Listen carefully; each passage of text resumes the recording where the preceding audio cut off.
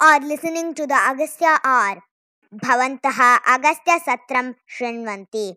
In today's Agastya Hour, we bring to you an interview with Dr. Konrad Elst on decolonizing education. Very quickly, if you were to summarize top 3 recommendations from you to the next HRD minister, what should number 1, number 2, number 3? Well, that depends on how ambitious you are. I mean, I think... Go big. I think in the long run, you see, a very strong priority is the abolition of English. English should be turned, there should be a very good, solid second language course for English. You can start at like 7 years of age. And so people should become fully conversant in English, but nevertheless, they should get their main knowledge through the mother tongue. And so that is very important, very consequential. Their whole system of cultural references will change. So the native culture will come back up. Number 2. You mentioned RTE, for example. The history textbooks. You see, the history that people are being taught is quite influential for their whole view of the Indian situation today, of what the different religions are. And so the negative view of Hinduism is largely interiorized through this negative education, where the negative points of Hinduism, caste especially, untouchability, are being emphasized. The great things are kept out of view. The suffering that has been inflicted on Hinduism is very much kept out of view. So you see, a more truthful historical knowledge will certainly contribute to a better self-image. Then, as for, you said, the right to education, well, there, of course, simply equality in schools, just as equality everywhere else in society. You see, when people are being oppressed, again, they have to spend at least mental energy or spend their time on redressing the situation, whereas I think we have, all of us have better things to do. So, you see, this should be terminated as fast as possible, this injustice. And so then, you know, let everybody flourish. Right. It is fascinating to me, and again, living here in North America, it is almost unthinkable that there could be laws made in a democracy that apply differently based on the religion you're born in. It just sounds utterly ridiculous. The equality against law is a fundamental principle of any democracy in North America, like Canada or the US. If anybody would say, well, make different laws for running a school for, you know, a Christian versus a Muslim, they would just laugh at you. It's like it is beyond the realm of the extreme right-wing fringe even to speak of that, where you can even make a law that doesn't apply equally to everybody. So why isn't the equality of equal treatment against law is a constitutional protection in the United States, for example? And it was there in the Indian Constitution as well. So why do such laws even, where do they even come from? Well, when the Constituent Assembly voted in favor of Article 30, which in the Constitution, which gives minorities rights to the right to set up their own schools and manage their own schools. The Constituent Assembly didn't mean to withhold these rights from the Hindus. They don't mention the Hindus because they presuppose that obviously the majority has these rights. Now, gradually later on, especially under Indira Gandhi, the interpretation of this law changed. You see, under Indira Gandhi, you know, there was a cultural revolution going on. I mean, in China, there was a cultural revolution just at that time. India had its own cultural revolution. This was mainly because Indira Gandhi initially had to fight for her position within Congress. So she needed allies, she needed friends, so she strongly depended on the communists. And the deal with the communists was, okay, you see, you support me in the strictly political field, nominating people and so on, and I leave you the control of the cultural educational field. And so especially P.N. Haksar and Nurul Hassan, the two people she mostly depended on in this regard, they have changed the face of India.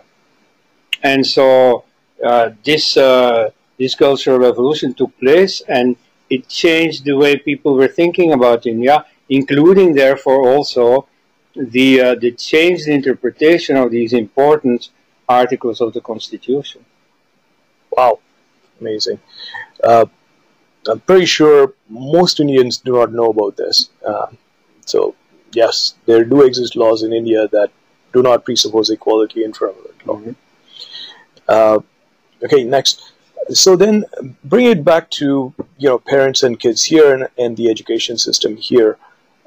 Let's talk about the role of traditional Indian knowledge system that you touched upon briefly. How do you see their role for schools in India? And then, if we want to do it here in North America, then we would have to do it through voluntary efforts like ours. So how would you address parents of kids in India about why they should care about traditional Indian knowledge systems, and then the parents here? Well, again, you see the question, why should you care? It's not just a question of identity. It is simply also the intrinsic value of Hindu Dharma. You see, there are a number of values that are being taught that are, well, less perfectly taught in other civilizations. And so there are a number of contrasts with present-day Western culture versus traditional Hindu culture, where I think the Hindu values, dare I utter the word, dare I say it, are superior. You see, there are points where Hindus do better, like you have a traditional culture of non-violence. Now here, of course, critics are going to flare up and say, well, what else is the Mahabharata in the history of a war? Well, yes, of course, there have been wars in Indian history, not religious wars, I mean, except later when the Muslims came. But, of course, Hindu Rajas have been fighting amongst each other. That is true. What I mean is, well, first of all, even those wars were, as much as possible, so-called just wars, especially the way the wars were conducted. It was only the fighters against each other. Far more than in other places, they left the peasantry and so on untouched.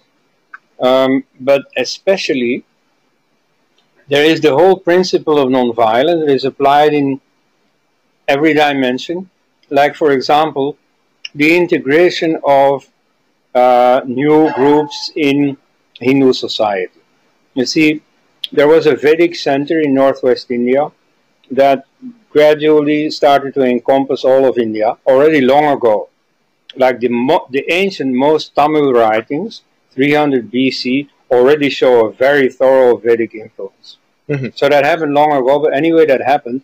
Now, the way that new tribes and so on were brought in was very non-violent, in the sense that there was no forced attempt to assimilate them. On the contrary, they could all keep their own identity.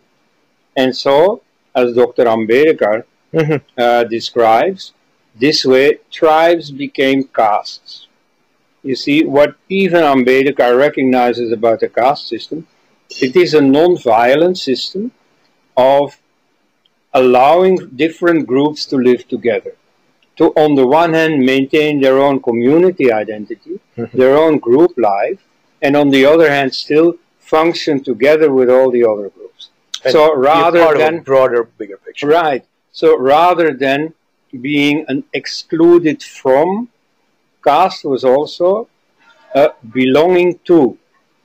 It was a form of integration, of keeping your own group life and at the same time integrating into a larger society.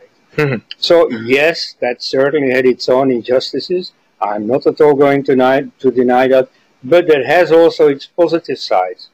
And in fact, now that you see the West is grappling with this problem of multicultural society, it could learn a few things from the Hindu tradition.